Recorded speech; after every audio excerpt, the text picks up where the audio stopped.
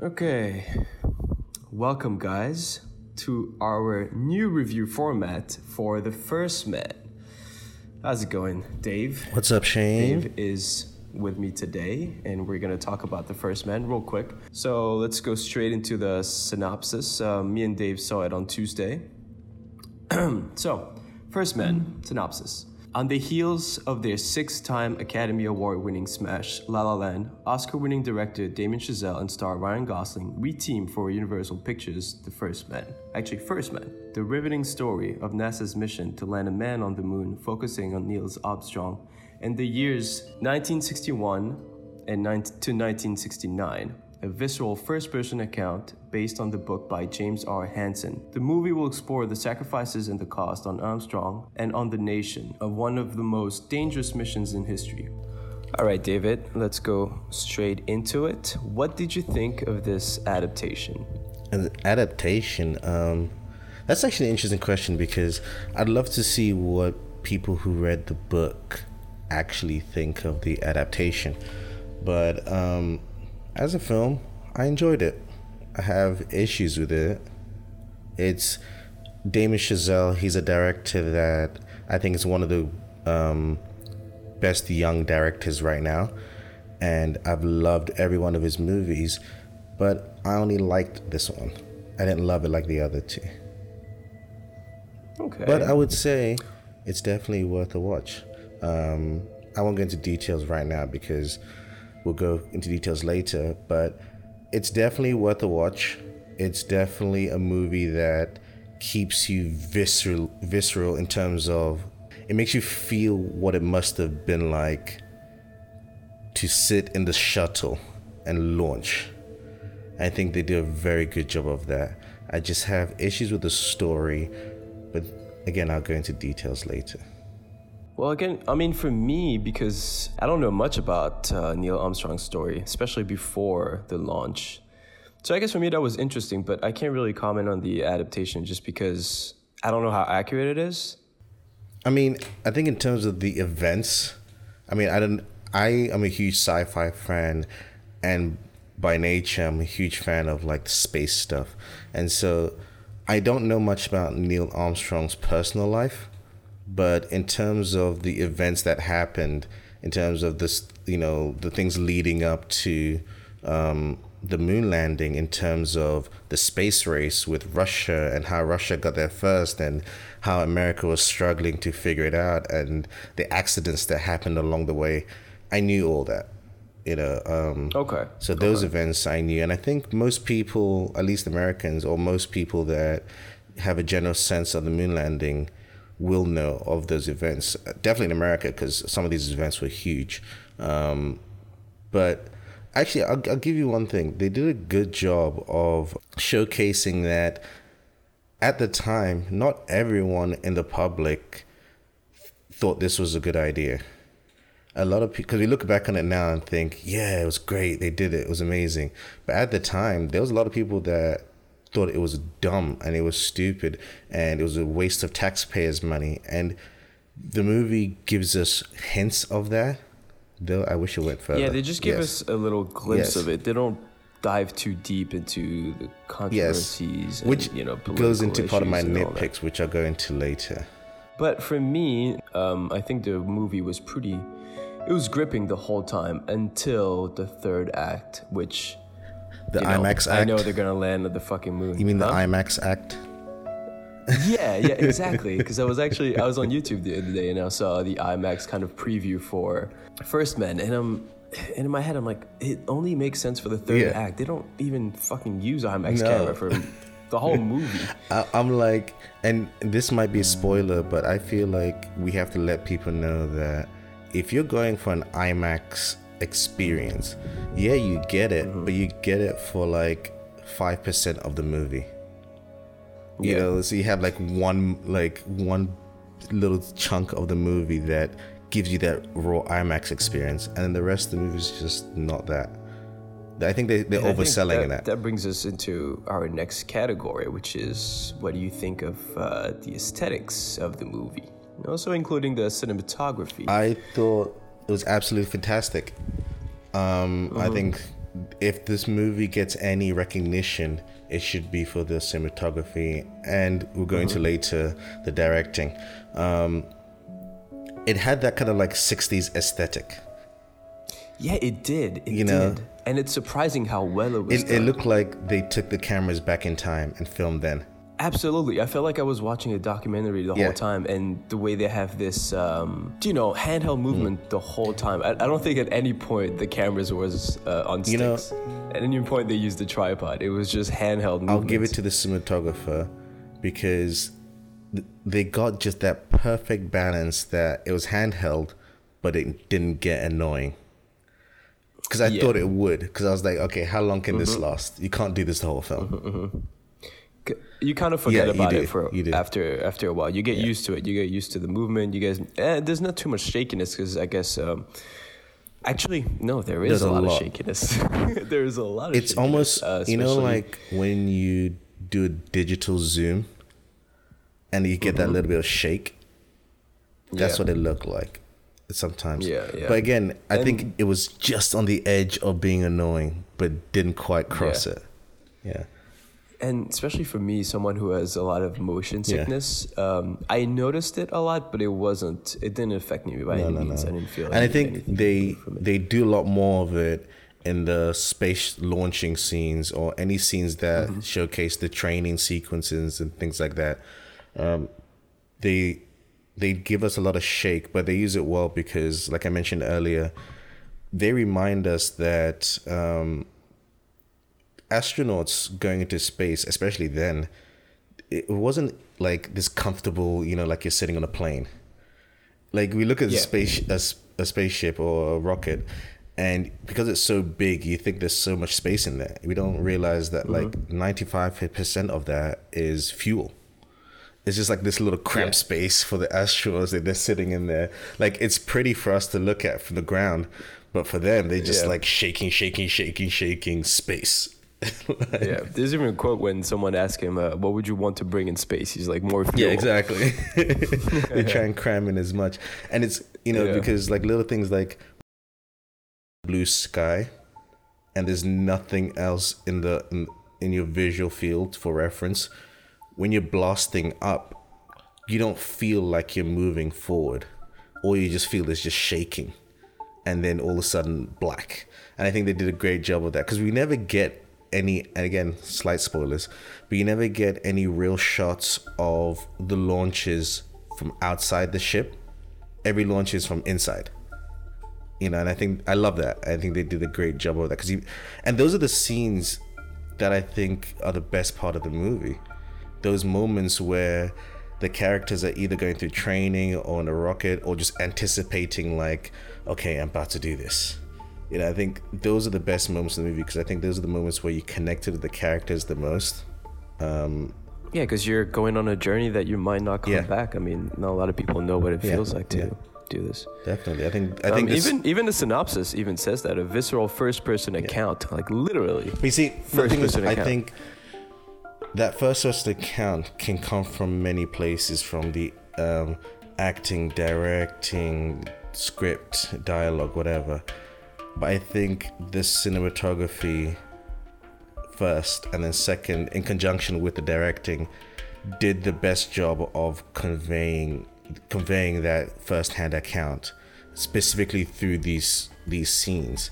And we're going to later, I keep saying that, but I think other places it wasn't as strong. They kind of held the movie back. But the cinematography does such a powerful job that it overshadows some of these negative aspects until you think about it. And I think that's why some people even be people who love the movie will say, oh, I love this 10 out of 10 because of these specific scenes, not because of the entire movie. Because I think that's how much they stand out. Yeah, the movie's really personal, and I think that's what I enjoyed the most about it. Not even the space scenes; those, they're not special to me. Those were really good, but those are not the scenes or the moments I actually cared about. IMAX promoted. I think every movie is like, oh, IMAX special, watching in IMAX now. But like 1% of them are actually shot with IMAX cameras, and the good ones that are absolute trash, like Transformers. Yeah. But oh well, hey, maybe just get over it. Maybe Bumblebee. All right, let's go into acting. What did you think of the acting? Let's talk more just about the two main characters, which is Claire Foy, who plays Neil Armstrong's wife, and Ryan Gosling. I think Claire Foy, hands down, was the best part of the movie. This is my problem, because Claire Foy in the movie is the best and worst part of the film. It's the best part because she was absolutely fantastic as an actress, as this wife and mother who's like trying to go through all this stuff that's new to her, new to the world, but she has to put on a brave face. Like, I wish the movie was told from her perspective as the wife of the first man and everything she went through, because I think she's the most interesting character in that whole film.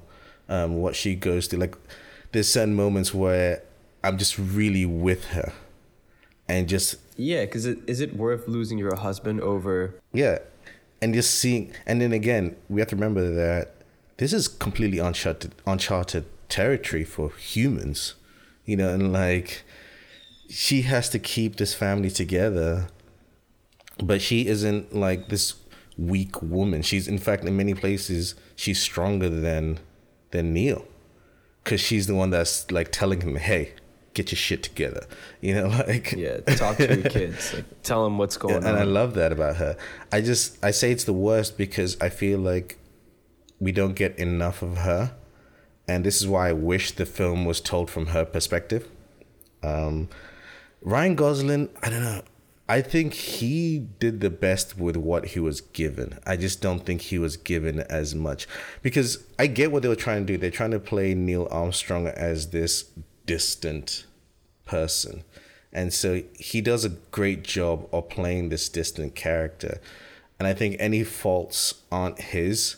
I just think in terms of writing, they kept it too distant, because it's a movie called First Man about the first man, and I don't know about him. I know what happened to him. Yeah. You don't know about his character. You don't know about how the guy actually was, Because there's moments where, when we talk, and this is history, so it's not really spoilers, his daughter dying, there's a moment where people want to talk to him about it, and you think it's going to eventually happen. And we don't even understand like the real impact of his daughter's death on him. We just know that he was sad. And I think part of the problem is because there was always a distance with his character. And I know there's a choice. So I don't know if it's a fault or not. I just can say that I don't think it was the right choice necessarily. Because I don't think there was any heart-to-heart moment with his character and anybody else really. But there was like hints of it. Yeah, I feel Ryan Gosling was just Ryan Gosling from Drive. Yeah, he was just, that's what I said, it's not his fault. He was just Gosling. I didn't mind it. I didn't mind it at all. I wasn't unimpressed by his character. I do like Ryan Gosling a lot, even though I feel his acting is very similar in all his serious movies. It is. Do you know what this really was? Like him, though. It was his character from Drive. Yeah. Like, he barely talks. That's exactly what it was. He's always silent. Yeah, just all facial expressions. Again, outside of You Are Sad, I never understood, like, the sequence of events that happened that lead him to become the first man to be on the moon. How does that, like, I'm trying to not spoil the sequence, even though it's real history. Certain people die that leads to a point where he's the next in selection. Like, we don't get to understand how that made him feel. To go from being this guy who the soldiers made fun of, like, oh, look, this desk jockey, to being the guy that gets to go on the moon. Like, that emotional journey, I don't think was done well, or at least was written well. Because, have you seen Whiplash? Yeah. And I think this is where the difference is. For you guys who don't know, Damien Chazelle also usually writes his films. This is one of the few times he didn't write it. I think Whiplash does a fantastic job of seeing the journey of the character. And this one I felt wasn't the same. I don't know any more about Neil Armstrong after the film than I did before this film. But you just know more about the events. Yes, I just know the events. I know what happened to him, and he was sad about it, like any other person would be. And I know more about his wife, though. But I think, again, if the movie wasn't called First Man, that wouldn't be as big a problem for me. But it's called First Man. I want to know about the first man. You know, and it's a nitpick. I can admit that. It's not something that says, well, fuck this movie, don't watch it because of that. No. Yeah. No, of course not. Of course not. It's just, for me, takes it down a notch. And again, I'm also comparing it to what Damien Chazelle has done. I tend to compare directors to their past work. His 7 out of 10 is like a 10 out of 10 for other directors. So let me just put that. I mean, they use their name to promote their movie, so we can use their old movie to bash on the new movie. Because coming from Whiplash to La La Land, this movie I still think is the bottom of that list because of nitpicks like that. Me too. You know. Mm-hmm. Even though it's the most, actually no, it's not even the most spectacular because La La Land is just out of this fucking world. Yeah. But let's go back to Claire Foy. I didn't know much about her. I don't think I've ever seen her on screen before this movie, and I did a couple of research, and she is just in The Crown, which I have not watched. It's on Netflix, but I heard it's a great show, and she's in the movie coming out, The Girl in the Spider's Web, nice. Taking Rooney Mara's place. Nice. She was in the movie Unsane, which got pretty decent reviews. Didn't see it. And the movie Breathe with Andrew Garfield, directed by Andy Serkis. All those movies just came out. They're really, really recent. So it makes sense for me to not have seen her around at all. Okay, let's jump into the score. Let's go real quick on that. I loved it. What did you think? I thought it was good. There were moments that made me feel of Interstellar. Yeah. There's the score, the space scenes. It has that kind of old school vibe to it. But it has what it does, I think it does a good job of adding to the realism of the film. Because whenever we tend to do with space movies or movies about us going to space, it tends to be a sci-fi story. Yeah. And I think the score, alongside the cinematography, helped ground the movie and remind us that, no, these are real events. Yeah, I think it was really well done. I liked it a lot. I think it was one of the best parts. So the score was by Justin Hurwitz, who also did the score for La La Land and Whiplash. I thought the score was good. I didn't think it was outstanding. It's good in a way where when you leave the theater, it still kind of plays in your head and you still remember it, which is something I like. It didn't go as far as scores from, 2001 or Interstellar, where you have this crazy orchestra playing while your spaceship is going into space. They keep it much more grounded, but you have little hints and feels of this grandeur. How do you say that? This grand adventure. Let's put it that way. But yeah, I do enjoy the score. You said something really interesting that takes me back to what I would have loved from the story. And the movie teases it as well. I wish it went into it. Like, every time Neil is looking through I forget what it's called now, to chart the stars type thing, like, you could tell he was into that. But the movie should have done more to show us that, because a lot of these people that want to do this, they did it because they actually had that sense of wonder. I want to go out there. That sense of, like, what is beyond the horizon. Like, wow. Like, the moon landing was the reason why a lot of that sparked.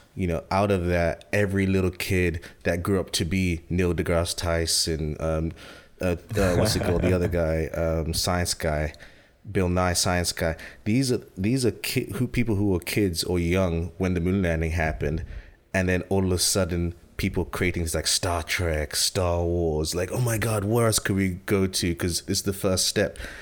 And I wanted to feel that from Neil. Like, it almost felt like he didn't want to do it. Some parts of the movie, Yeah, just like whatever. It's like, oh well, I guess I'll be the guy. It's like, oh, whatever. I'm next in line, so I guess, do it. okay, Fine, I'll just do fine, this. I'll do it. Like that's how I felt, part of the time. Like, I wish there was more. Again, this can be chalked up to point of view. I'm a person who sees the space race as this like amazing thing, and I loved it. I think it was that aspect of history is an awesome time that I like to always read up on. Also, the trailer. I saw the trailer recently when we went to watch Venom yesterday, which, well, that's another discussion for another time. The trailer really sells it as this epic adventure movie, which it's not at all. Not at all. It's not. It's very grounded, very emotional. It's slow paced. Yeah. Very slow paced. Purposefully paced. Not a bad thing. Not in a bad way, but means. It's purposely slow paced. Yeah. But it's not this like heart thumping epic IMAX experience. All right. Let's go to Damien Chazelle. How good was this guy? Little child prodigy. Fucking third movie. I think once again he was one of the best parts of this film. His directing. I think he did a great job directing this film.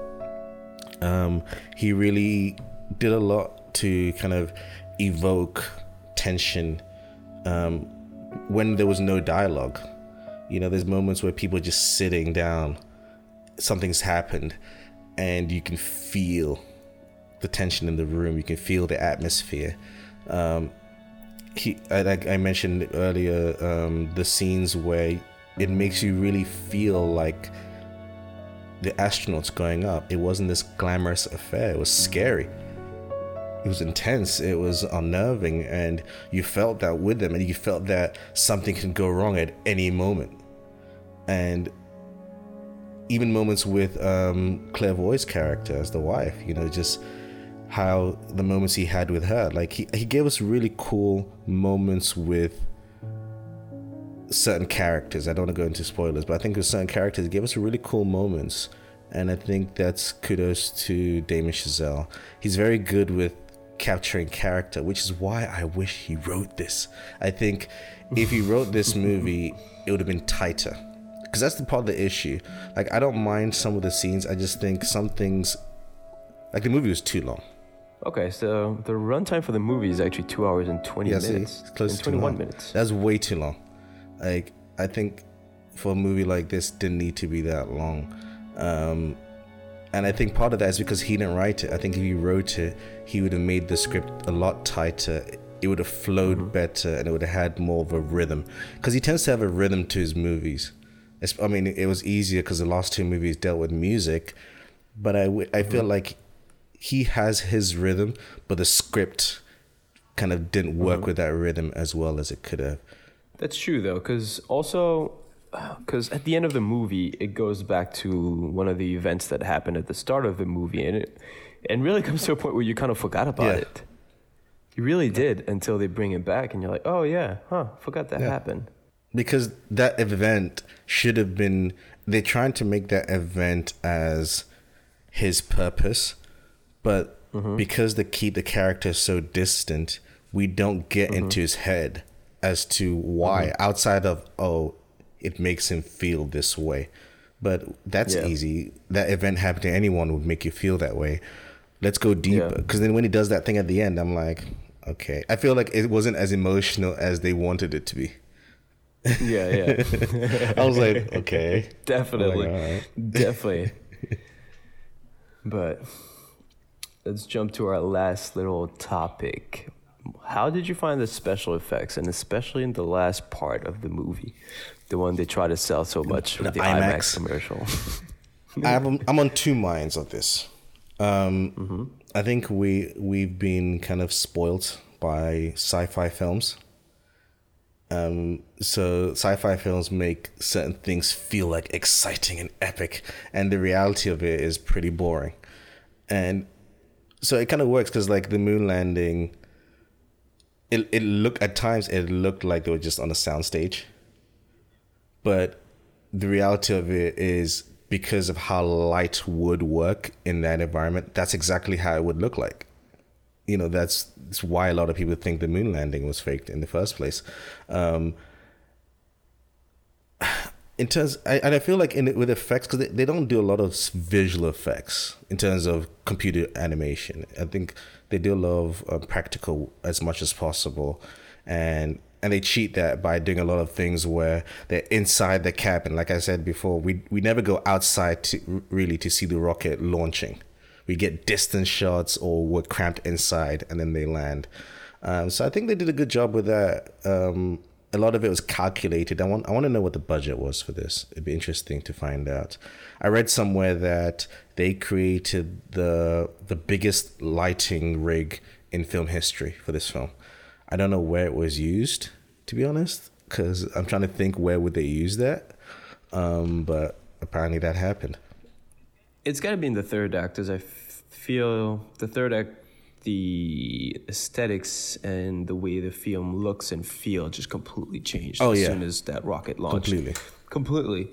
And even the film, like the film grain, there's like no film grain at all. It's like a clear digital picture at the end, which in the beginning, you know, we were talking about that 60s Do we know if they filmed that last act with IMAX cameras? Yes, yes. Yeah, so that's why. Yes. Yeah, that's probably why. But also, I liked the way that the feel of the movie completely changed. Fuck, I don't know how to really express that, but I guess you'll have to see the movie to really, you know, to be with this film grain handheld shots through 2 hours, and then the last 20 minutes, it's this freaking clear IMAX picture of the moon. So I think what you're trying to say is it's almost like they visually transported them from one world to another world. That's exactly what I mean, David. How did you figure that out? I couldn't even say it. Because that's what it was. I think that's what it was. Because that's what it is, right? We're going into a whole new place. And that's, again, part of my nitpick, because I wish that was more of a focus of the film. I wish they focused more on how the political climate affected all of this. They don't mention like JFK till way down the line. JFK is one of the people who spearheaded, you know, the moon landing in the first place, and then he obviously got assassinated before it was over. Do you think the whole big deal about the flag was a big deal now after seeing the film? No, not at all. I don't know why it was controversy. I can't remember. Did they actually plant the flag? No, they don't. They don't show us the moment of planting the flag because we've all seen that. Yeah, because I can't remember. But the flag is there. There's a point you do see the flag, so it is there. And here's my other thing. Is this a spoiler? I don't know. We all know he says the phrase "one small step for man." That's such a great quote. You know, with a lot of meaning and depth. It's a small step for man. He takes that little step, but it's a giant leap for mankind, because the fact that we've landed on the moon. That's such a great quote. I felt from the movie I saw that Neil Armstrong read that quote on the back of a napkin. You know, because like, it doesn't feel like the same person would say that quote. And I don't understand. And that's part of my problem. Can I tell you, I almost wish Damien Chazelle had worked with IMAX to make a documentary. Because the best parts of the movie are the documentary elements of it. Where it feels like, okay, you're telling me this real story. It's any of the stuff that is story-based fell flat to me. But I think people should watch it. Oh yeah. I definitely think we're not bashing. We're not bashing. No, I'm not saying avoid it. Definitely not saying avoid it. I think we should make that clear. That brings us into our, I wouldn't say review criteria. How would we say that? Our conclusion about the movie. So it's either watching in theaters, wait for it on demand, or wait for it on one of your streaming platforms or Netflix or something. So What do you say for that? I think it varies. If you're interested in the moon landing and some of the elements of the story, and not necessarily the story, but just like the events that happen, if it's something that you're interested in, I say definitely check it out in theaters. A lot of the direction and cinematography, I think, need to be appreciated in theaters, not at home. It's not a movie I would say I would watch multiple times over. I think once will be enough for a gap, and then maybe I might rewatch it way down the line. But I think if you're a fan of certain types of films, definitely you should watch it in theaters. Just know that it isn't this like epic, fast-paced, heart-thumping movie. Because I look at a lot of reviews and they'll be like, this is this heart-thumping movie. I'm like, no, you're just remembering the heart-thumping moments. But the movie, like, because it's not, bring it down a bit, because you're gonna raise people's expectations, you know. Because I think there'll be a subsect of moviegoers who will be like, "Oh, this is boring." Yeah, it's so long, it's so slow. Because not everyone can appreciate those movies like we do. That's the thing. It's not for everybody, and I think that needs to be also made clear. It is a purposefully slow movie in parts because it has a different kind of focus, but. I definitely don't regret seeing this in theaters, and I think if it's a movie you want to watch, don't wait. There's nothing. What else is there? It's not like there's other. Yeah, what else? What is going on? A Star is Born, I guess. So don't even go watch Venom. Wasting your fucking time. Yeah, I agree with you. Same thing as you said. It really depends. I would definitely say go watch it in theaters because I did really enjoy the cinematography and how the presentation of the movie. But it's really not for everyone. I wouldn't recommend a lot of my close friends to go watch it because I'll know they'll just come out of it and be like, dude, that was so slow. What the hell are you giving me to watch? I just know it's not for everyone. But it is a very good movie. All right, guys. Thank you guys for listening. Give a couple of shout outs to some of our shows. We have Bunch of Trailers episode 17.5. Because is that the one you posted, Shane? The first one?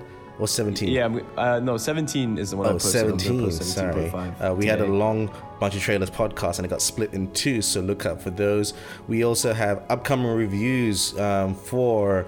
What's coming on Netflix? Oh, The Apostle, Gareth Evans' new movie, which I'm looking forward to.